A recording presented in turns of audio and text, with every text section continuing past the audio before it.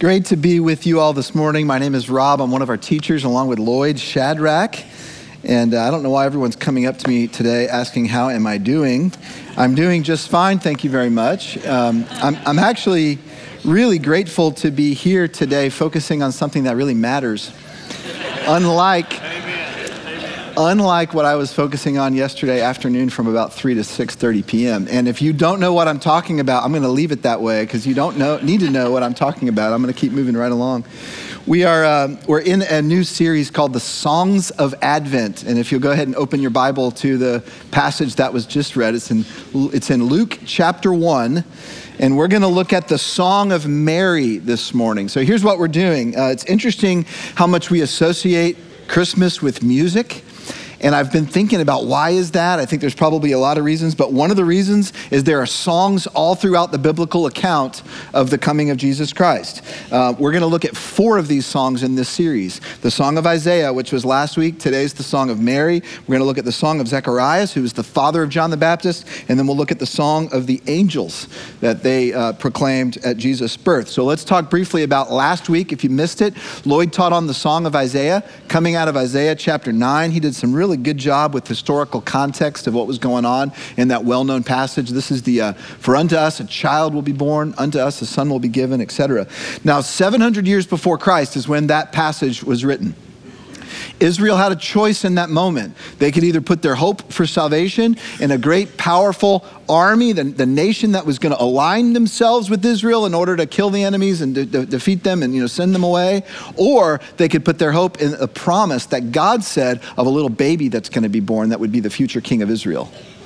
And sadly, Israel put their hope in curtain A, which was the Assyrian army that they aligned themselves with, and it ended up being their undoing. It was temporary salvation, and it was long-term misery. Now, fast forward 700 years, we're now at the moment just before Christ was born, and God's been silent for the most part of that time. There's been about a 400-year gap where Israel did not hear from a prophet.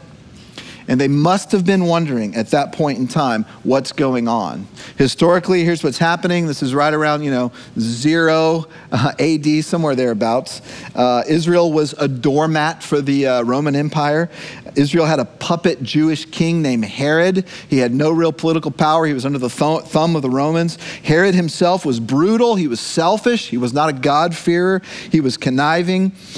Where was God? Where was the promise that God had said about the baby that was to be born, that was going to rescue Israel from its enemies, that was going to turn Israel's, fortunes upside down? Where was he? And then, most unexpectedly, an angel appeared to a young teenage girl, a Jewish girl living in a town of Nazareth, and he tells her that she's going to miraculously conceive, give birth to the long-awaited Messiah. You can just imagine what was going through her mind.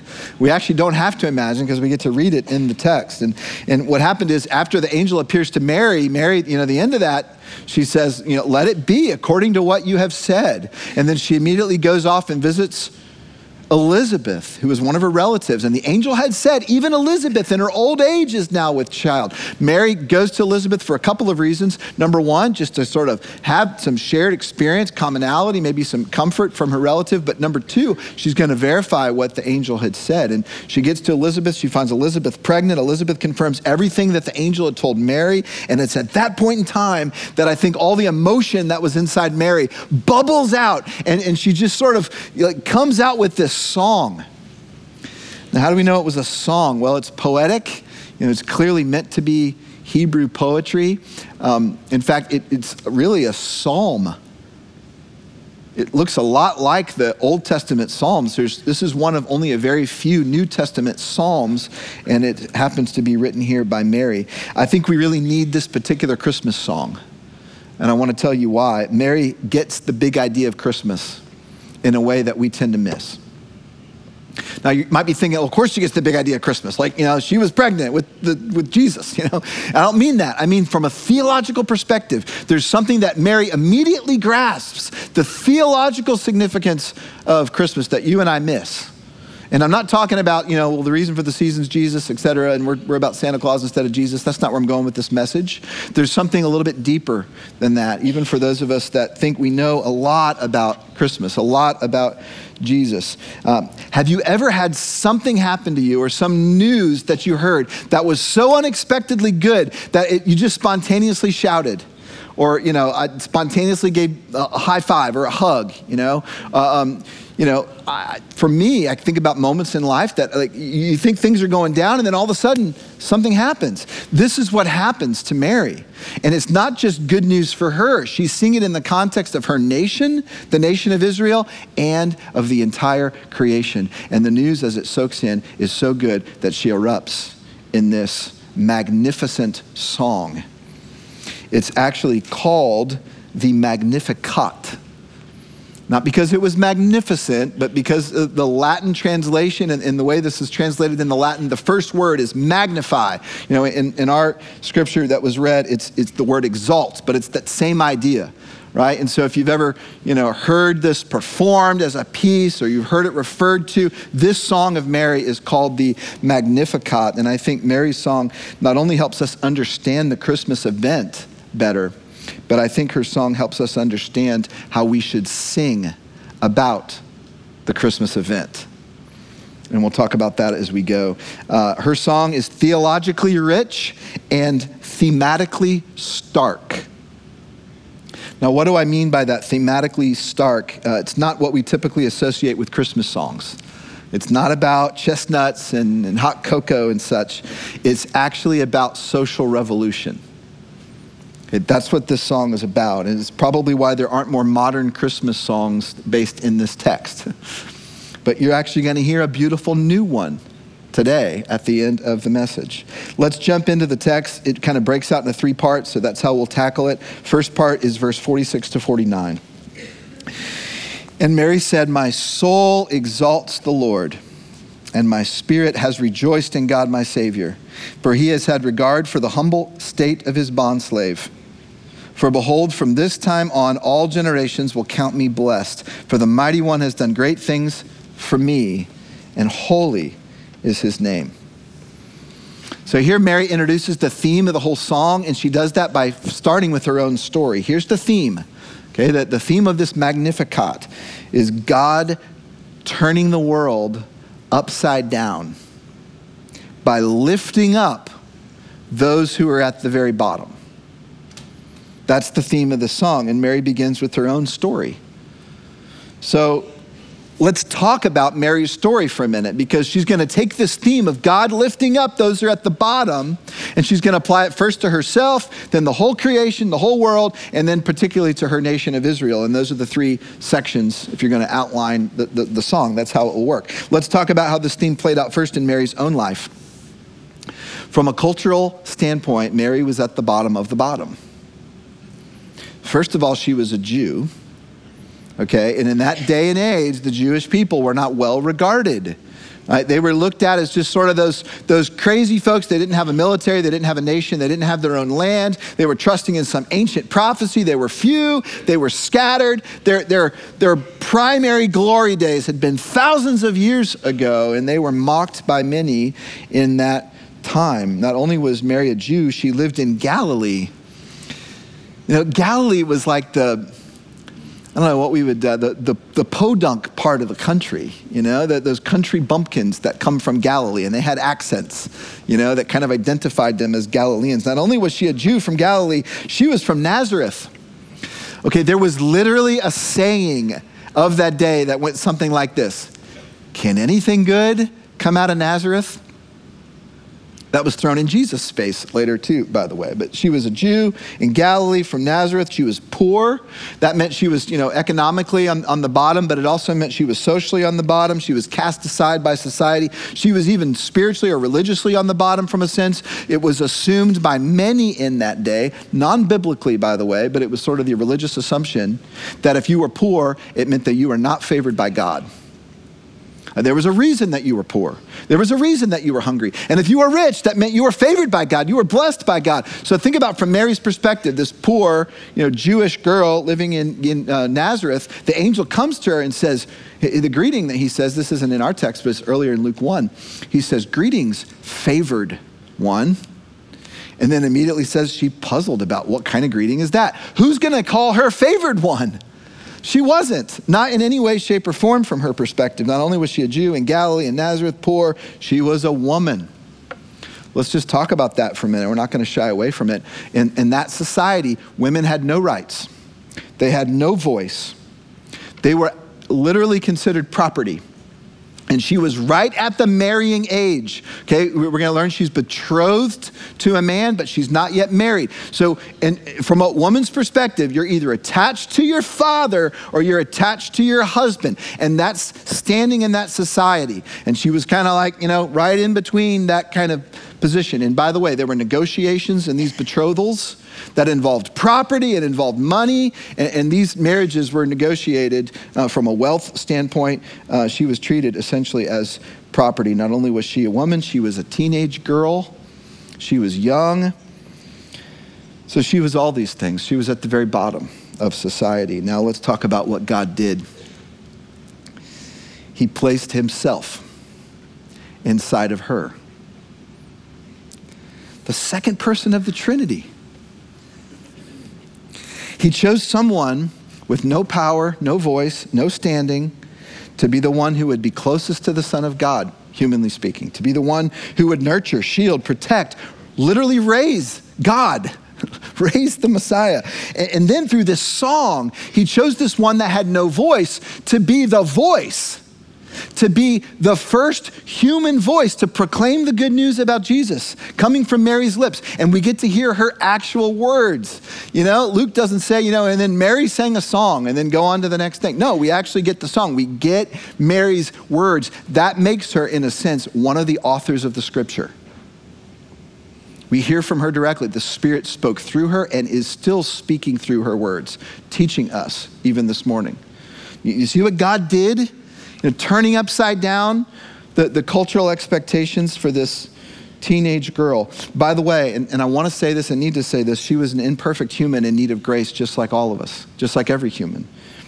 We should not elevate Mary above that. We shouldn't pray to her. We shouldn't pray to any other human. That's not the pattern in the scripture. We pray to God alone. But the point here is that God did something remarkable. He did something surprising. He did something beautiful. He did something redemptive. He took an overlooked person, a poor Jewish teenage girl, and lifted her up, honored her above the wealthiest and most powerful people in the world at the time. And so Mary is responding to that reversal in her own story. Now let's look at how Mary's going to apply that same theme to the whole rest of creation. Look at verses 50 to 53. And his mercy is upon generation after generation to those who fear him. And he has done mighty deeds with his arm. He has scattered those who were proud in the thoughts of their heart.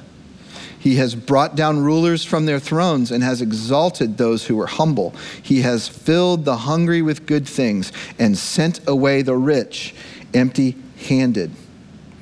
Now, let me tell you what's going on here. Mary is actually using a lot of Old Testament quotations in this text. You can look them up in your side notes that you may have in your Bible. She's carrying forward a key theme of the Old Testament prophets. And the key theme was this idea of God's going to turn the world upside down. And the things that are low, he's going to elevate. And the things that are high, he's going to bring down low. There's going to be this great reversal that is coming with the Jewish Messiah. Mary is using the past tense, probably using it as a prophetic past tense. Let's talk about that for just a minute. We don't do that in English today, but it was common in Hebrew. You see it all throughout the Old Testament prophets. They would use the aorist tense, which is how it's translated into Greek, but they would essentially use a verb tense that typically is translated past tense, but it hasn't happened yet. And they're essentially saying, this is so certain that it's going to happen that you can talk about it like it already has. This is this prophetic past tense that Mary is talking about because nothing's been fulfilled yet. It's all in the future, yet she's talking about it with confidence. You see this theme of reversal in Mary's words on both sides. Both sides. Not just the elevation of the humble, but the bringing down of the non-humble. She says it this way: he has brought down rulers and exalted those who were humble. He has filled the hungry and sent away the rich empty-handed. You see these contrasts here? Right? This is the upside down kingdom that is coming. And think of it this way: this text is sort of a bridge between the Old Testament and the New Testament. It makes it a pretty important text. It's not the only bridge, but it's one of the bridges. The promises of something new emerging are finally beginning to be fulfilled in the coming of Messiah. The world is being turned upside down, or maybe right side up, depending on how you look at it. And so I just want you to think about the significance of Mary's words as a bridge between the Old Testament and the New Testament. There is a sense that Mary is sort of standing at the hinge point of history itself. It's like all this, the way the world has worked for thousands of years, is going to change, and it's going to change because of Messiah. And I'm standing right here at the middle of this. It's happening. This is all embedded in this song. This theme in Mary's song, interestingly, becomes the theme of Jesus' teaching. My brain's been going crazy this week thinking about what were the conversations like between the mother of Jesus and Jesus himself when he was 12 and 14 and 16 and 20 and 28, you know, all those years that she had with him before he started his ministry. They had to be talking about this kingdom. They had to be talking about this reversal that was coming. And so Jesus begins teaching his message. He says things like this: "Blessed are the poor in spirit, for theirs is the kingdom of heaven. Blessed are those who mourn, for they shall be comforted." Now, blessed are you when people ridicule you, right? For great is your reward that is coming. You see this theme of reversal is all throughout Jesus' teaching of the coming kingdom of God. Now, Mary has one more place to apply this theme, one more verse in her song, so to speak. And she's going to talk about her nation. She's going to talk about Israel. And she's going to go there because she realizes that not only is she at the hinge point of the story, but she's embedded in a broader narrative, the narrative of Israel itself. Think of it this way: before Israel was a nation, it was a family, right? The family of Abraham. Before it was a family, it was just a man. And then it was a man and his wife who were barren. Abraham and Sarah couldn't have kids. And they were old. And God said, "You're going to be a nation." And they believed him. You see, they put their hope in the promise, even though it seemed impossible. And Mary's identifying her own story with the origin story of the entire nation of Israel. You see, none of this is lost on her. She was sharp. By the way, she would have been probably illiterate in that culture. She wouldn't have been educated. She wouldn't have been taught how to read Torah. She wouldn't have been taught how to write. She was listening. She knew a lot. She was a good theologian. She's putting all these pieces together here in her song. So let's look at the last two verses of this text. "He has given help to Israel, his servant, in remembrance of his mercy, as he spoke to our fathers, to Abraham and his descendants forever." Do you remember the promise of Abraham? Way back in Genesis, God said, "I'm going to make you a great nation so that through you, all the peoples of the earth will be blessed." This is happening. This is how it is happening, through this baby. Now, remember, during the time of Mary, Israel was an overlooked footnote in history. From the world's perspective, the promises God made to Abraham were empty. They were shallow. Nothing had come of the nation of Israel. They didn't have land, power, military, government, freedom. They were just this little small group of crazy people clinging to a prophecy. And Mary is saying, our seemingly insignificant, seemingly no consequence nation is being lifted up from the bottom of society to be elevated, to be shown for what it actually is, the center of God's redemptive work on earth. Just like God had promised. The lowly is being lifted up. First, Mary herself. Secondly, a prophecy about the whole world that's going to be turned on its head. Lowly are going to take the places of the rulers. And then finally, this is a fulfillment of Israel itself being brought out of obscurity to fulfill what God had promised to it. That's Mary's song. Okay, that's this theme of reversal. That's the social revolution.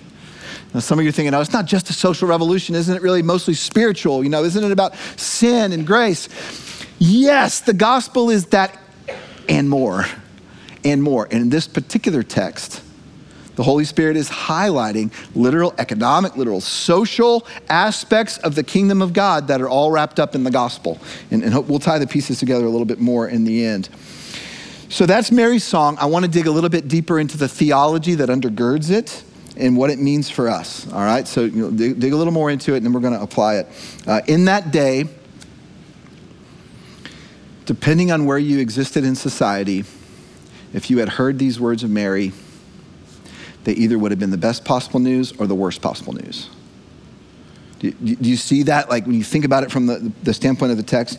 And here's what would differentiate the two. If you were on the outside looking in, all right, the poor, the sick, the outcast, those without power and cultural influence. If you were on the outside looking in, the idea of God turning society on its head was fantastic. It's good news. But if you were on the inside looking out, if you were one of the ones with power and resources and cultural influence, the wealthy, anyone kind of on the top of society, this was anything but good news. In fact, it was threatening. And so it's no surprise that when Mary's son grows up, he starts preaching the idea of the kingdom, and Jesus' words are remarkably closely aligned to Mary's words here. All right, he starts talking about the coming kingdom and the reversal, and blessed are the poor. Really? Is that really true? What happens is you get two polar opposite responses to Jesus' message. You see this in the Gospels. I don't know if you've ever thought much about why did some people love him and why did some people want to kill him. It comes down to this. The poor, the lowly, those who are marginalized in their society, they received him and put their trust and their hope in him by and large. Why? Because they knew they needed help. They knew they needed a savior. They knew they needed rescue. On the other hand, those who were at the top of society, the wealthy, powerful, the cultural elite, they first tried to dismiss him. Then they tried to silence him. When they couldn't do either of those things, they ultimately crushed him because they didn't want a savior. They didn't want rescue. Like, why do you want rescue when you're on the top? Right? I mean, we tend to just sort of spiritualize all this and say, well, they didn't understand their own sin. Yes, that's true. And it was economic, and it was social, and it was all these things. You can't get away from that in the scripture. So I'm not pitting one against the other. They're both here. Now, the news about an upside down kingdom is very threatening to those on top. And make no mistake, the followers of Jesus were fully expecting a social revolution with Jesus. And the enemies of Jesus took him serious about the kingdom of God, and that's why they killed him. Mary knew exactly where she was within the paradigm of the haves and the have-nots. She was a have-not. She was at the bottom. She was the lowest of the low. Think about how needy Mary was. She was materially needy. She was socially needy. She was, at least in the view of others around her, spiritually needy. And in her great need, she received the Savior with joy. That's the big idea of Christmas that Mary got that we tend to miss. And I want to say it again. In her great need, she received the Savior with joy because she knew she needed him. So now let's talk about us. Okay, fast forward 2,000 years later. We're in a very different context than Mary was. I think maybe our biggest problem today is we resist neediness at every front. To be needy in our day and time and culture is to be weak and to be broken. Nobody wants to be needy. Like, you just ever been around needy people, or you ever just said about other people, it's just like, oh man, I like him, but he's just needy. It's just sort of like, cast aside those people that don't have it together, right? We've bought into the cultural idea that to be in need is to be wrong, to be broken, to be messed up, not to be whole in some way. In fact, and I got to say this boldly, I'm just teaching God's word, what's right here in front of us. From a biblical perspective, the opposite's actually true. I'm not talking about being like emotionally unhealthy, Here's what I'm talking about. From a biblical theological perspective, it's the ones who don't realize their need that are in danger. Okay, you see that true? Old Testament, Gospels, New Testament epistles. It's the ones who don't realize their need that are at risk. Self-sufficiency, this is another way to say it that might kind of penetrate our hearts a little bit. Self-sufficiency is what keeps us from grace. It's the attitude that I don't need rescue. Not really. Not really.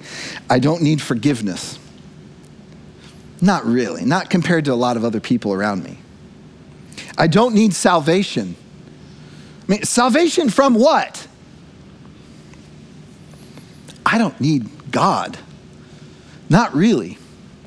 Now, maybe I'll add him to my weekly calendar, and it's good to be in church, and it's good to be a Christian, and it's good for my kids to be raised in the church, but I don't really desperately need him. I don't need any of those things to make me whole. I'm doing okay. Thank you very much. I want you to look again at verse 51 because I think this is a big problem for us. And guys, I'm first in line. It's a problem for me. I want you to look again at verse 51. We'll put it on the screen. He has done mighty deeds with his arm. He has scattered those who were proud in the thoughts of their heart. Guys, this is a penetrating verse. Here's why. She's no longer just talking about, the rulers and those with all the money. And, all of us, no matter how much money we have, we always say, well, I'm not the guy with all the money. The guy with all the money is, up there somewhere. She's now going beyond that, and she's saying, those who are proud in the thoughts of their heart. Now, isn't that interesting? The heart shows up again. It shows up everywhere in Scripture, right? That's why we've been talking about it so much. The heart is your core self.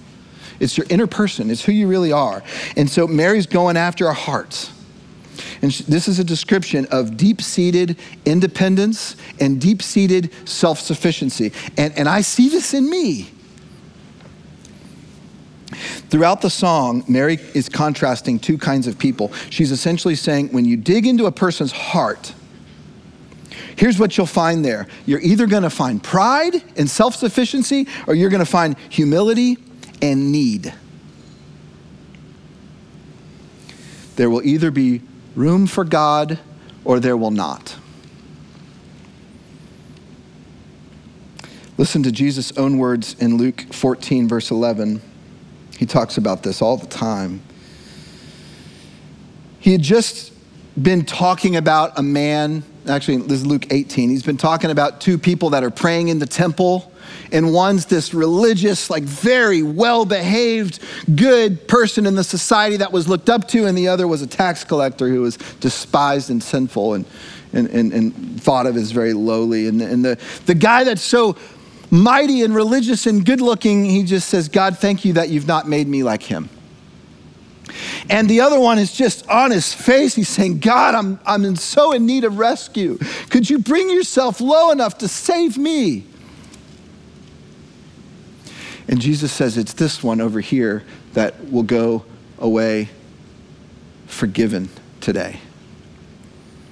And then he says this verse, because everyone who exalts himself will be humbled, and he who humbles himself will be exalted.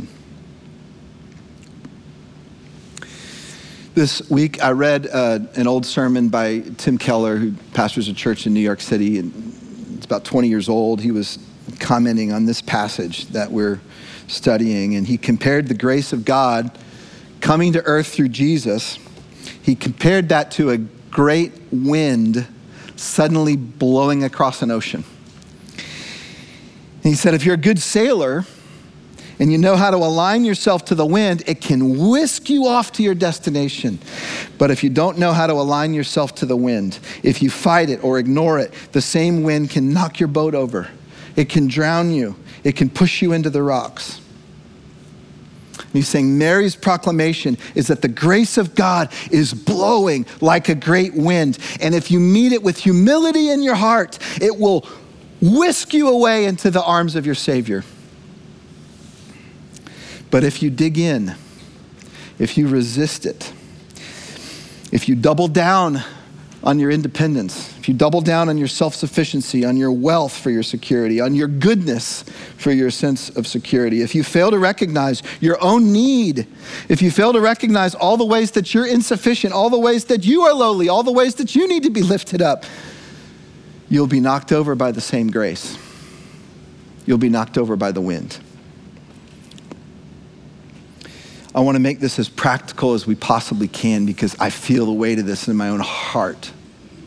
And I want to talk to two groups of people that are here today. And I'm not going to go down the old preacher's path of let's talk about those of you that are saved and those of you that aren't saved. I'm taking a different paradigm this time. Let's talk, first of all, I want to talk to those of you that are on the outside looking in.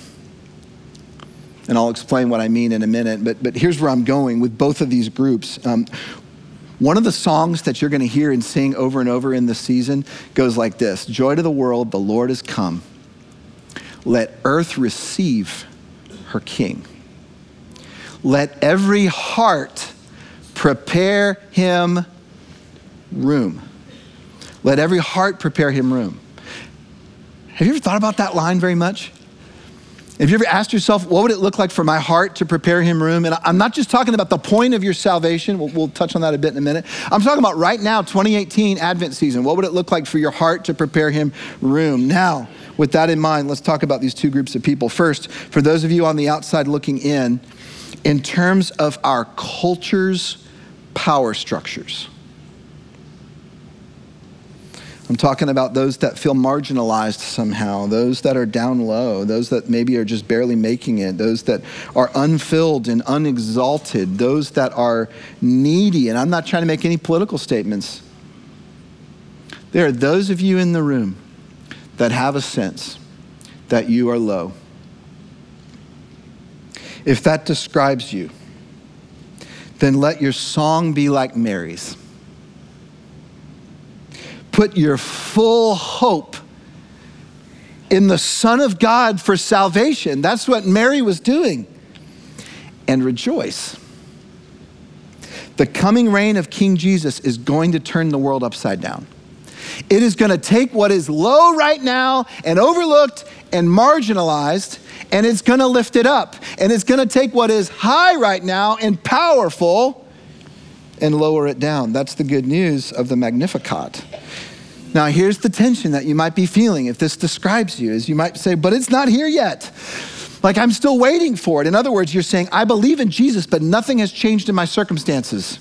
I'm still overlooked. I'm still rejected. I'm still unwanted. I'm still ugly. I'm still the one that can't get past the ceiling that I face. You are just like Mary. That's good. You're just like her.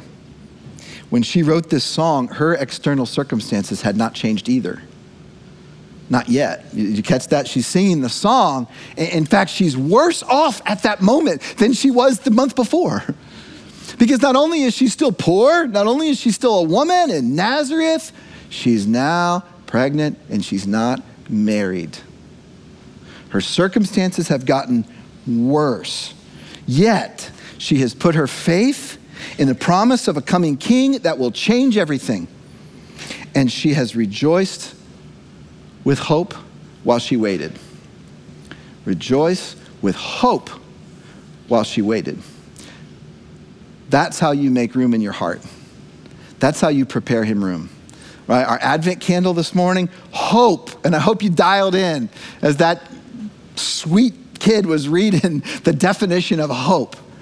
That's what you need. That's what you're called to.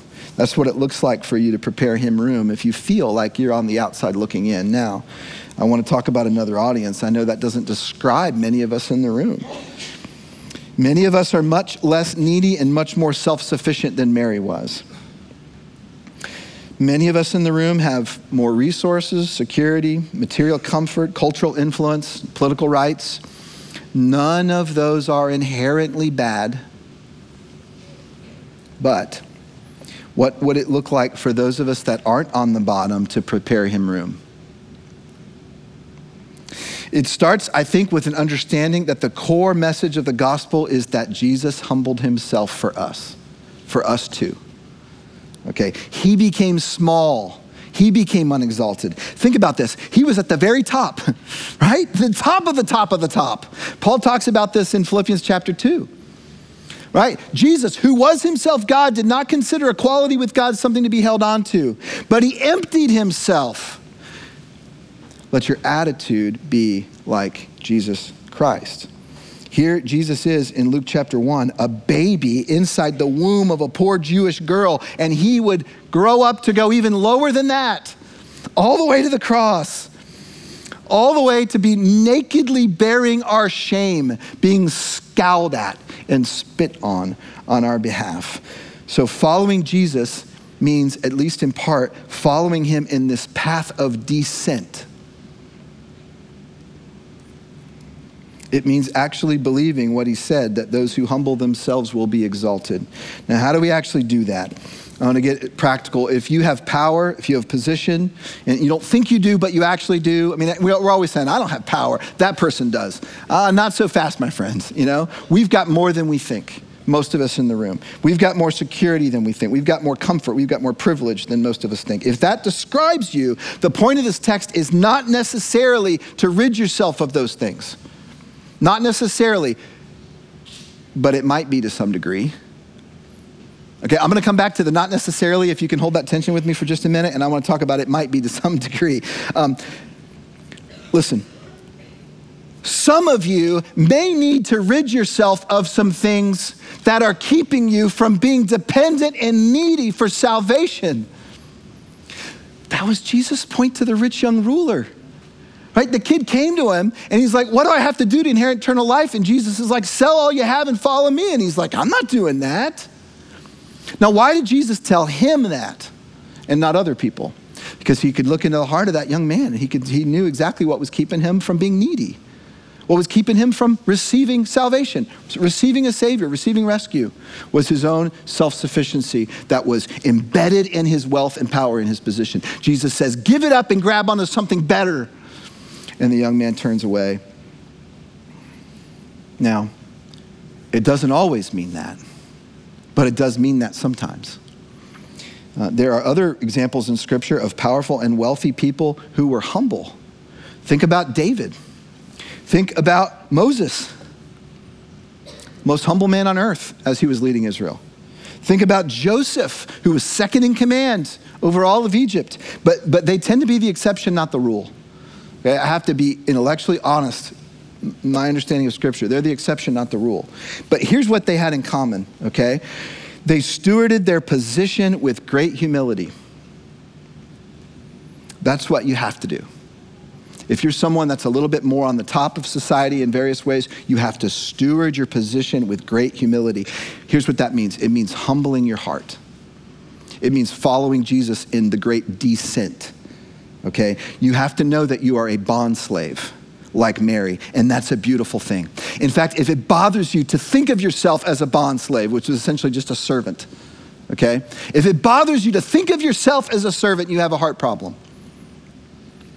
Following Jesus means using your resources the same way Jesus used his, which was in self-giving love for the joy of other people. That's what we're called to. Those of us that are not on the bottom of society. That's what we're called to. That's following Jesus with all the literal and practical application that you can put on that. Here's another way to say it. Our souls need to become a little more like Mary's soul. In verse 1, my soul exalts the Lord. Mary's song is a picture of Jesus invading the space of a humble heart. Here's what happens when God invades the space of a humble heart. That person, like Mary, begins to exalt the Lord, which is the best possible thing that could happen to you because it's what you were actually made for. Your primary purpose is not comfort. Your primary purpose is not success or wealth or anything like that. You may have been given those things to steward, but you were not made for them. You were made for a Magnificat. You were made for your soul to exalt the Lord, and to whatever degree those things are keeping you from being needy enough to receive the Savior and exalt God for his great work on the earth, then turn away from those things and cry out. Cry out for help. That's the heart that God wants to create in us. Each week of this series, we're sharing with you a song that has been written, an original song based on these texts, written by some songwriters who are part of our body. Some are part of our worship team, others are just a part of our body. And I'm going to go ahead and ask the band if they'd come out. We're going to share another one with you today. By the way, if you missed last week's song, you go listen to it. It's fantastic. We're going to be posting these online each week with the message. So you can go on our website, find the page where the message is posted, and you'll see these songs. You can download them if you'd like to. The reason we're doing this is to help the truth of the scripture make its way from our thoughts into our emotions and desires and choices. And music is just one of the ways that it happens, but it's a powerful way that happens. I can't wait for you to hear and be sung over with this beautiful song. It's called When You Come, written by Luke Brown, Lindsay Mattingly, Shaylee O'Neill. Let me pray for us. Our Father, we do not take it lightly that we are called to humble ourselves, and even in that, we recognize grace is needed. And so we cry out, Father, it's not in me to be a humble man because I resist neediness. And I believe I'm speaking on behalf of many in the body. So would you see fit, Father, even in this moment, as we engage in this song, would you see fit to move our hearts and transform our hearts, to prepare him room. And for some in the room today, they may, for the very first time in their life, they may have a cry out in their heart thoughts that would say, Jesus, I need you. Jesus, I need you. And if that's you in the room this morning, all it is crying out for salvation and then putting your faith in the life of Jesus, the death and resurrection of Jesus on your behalf. And so I pray for all of us, for those that for the first time are crying out in need, for those of us that once again need to cry out in need, that we would do that this morning in the name of Jesus.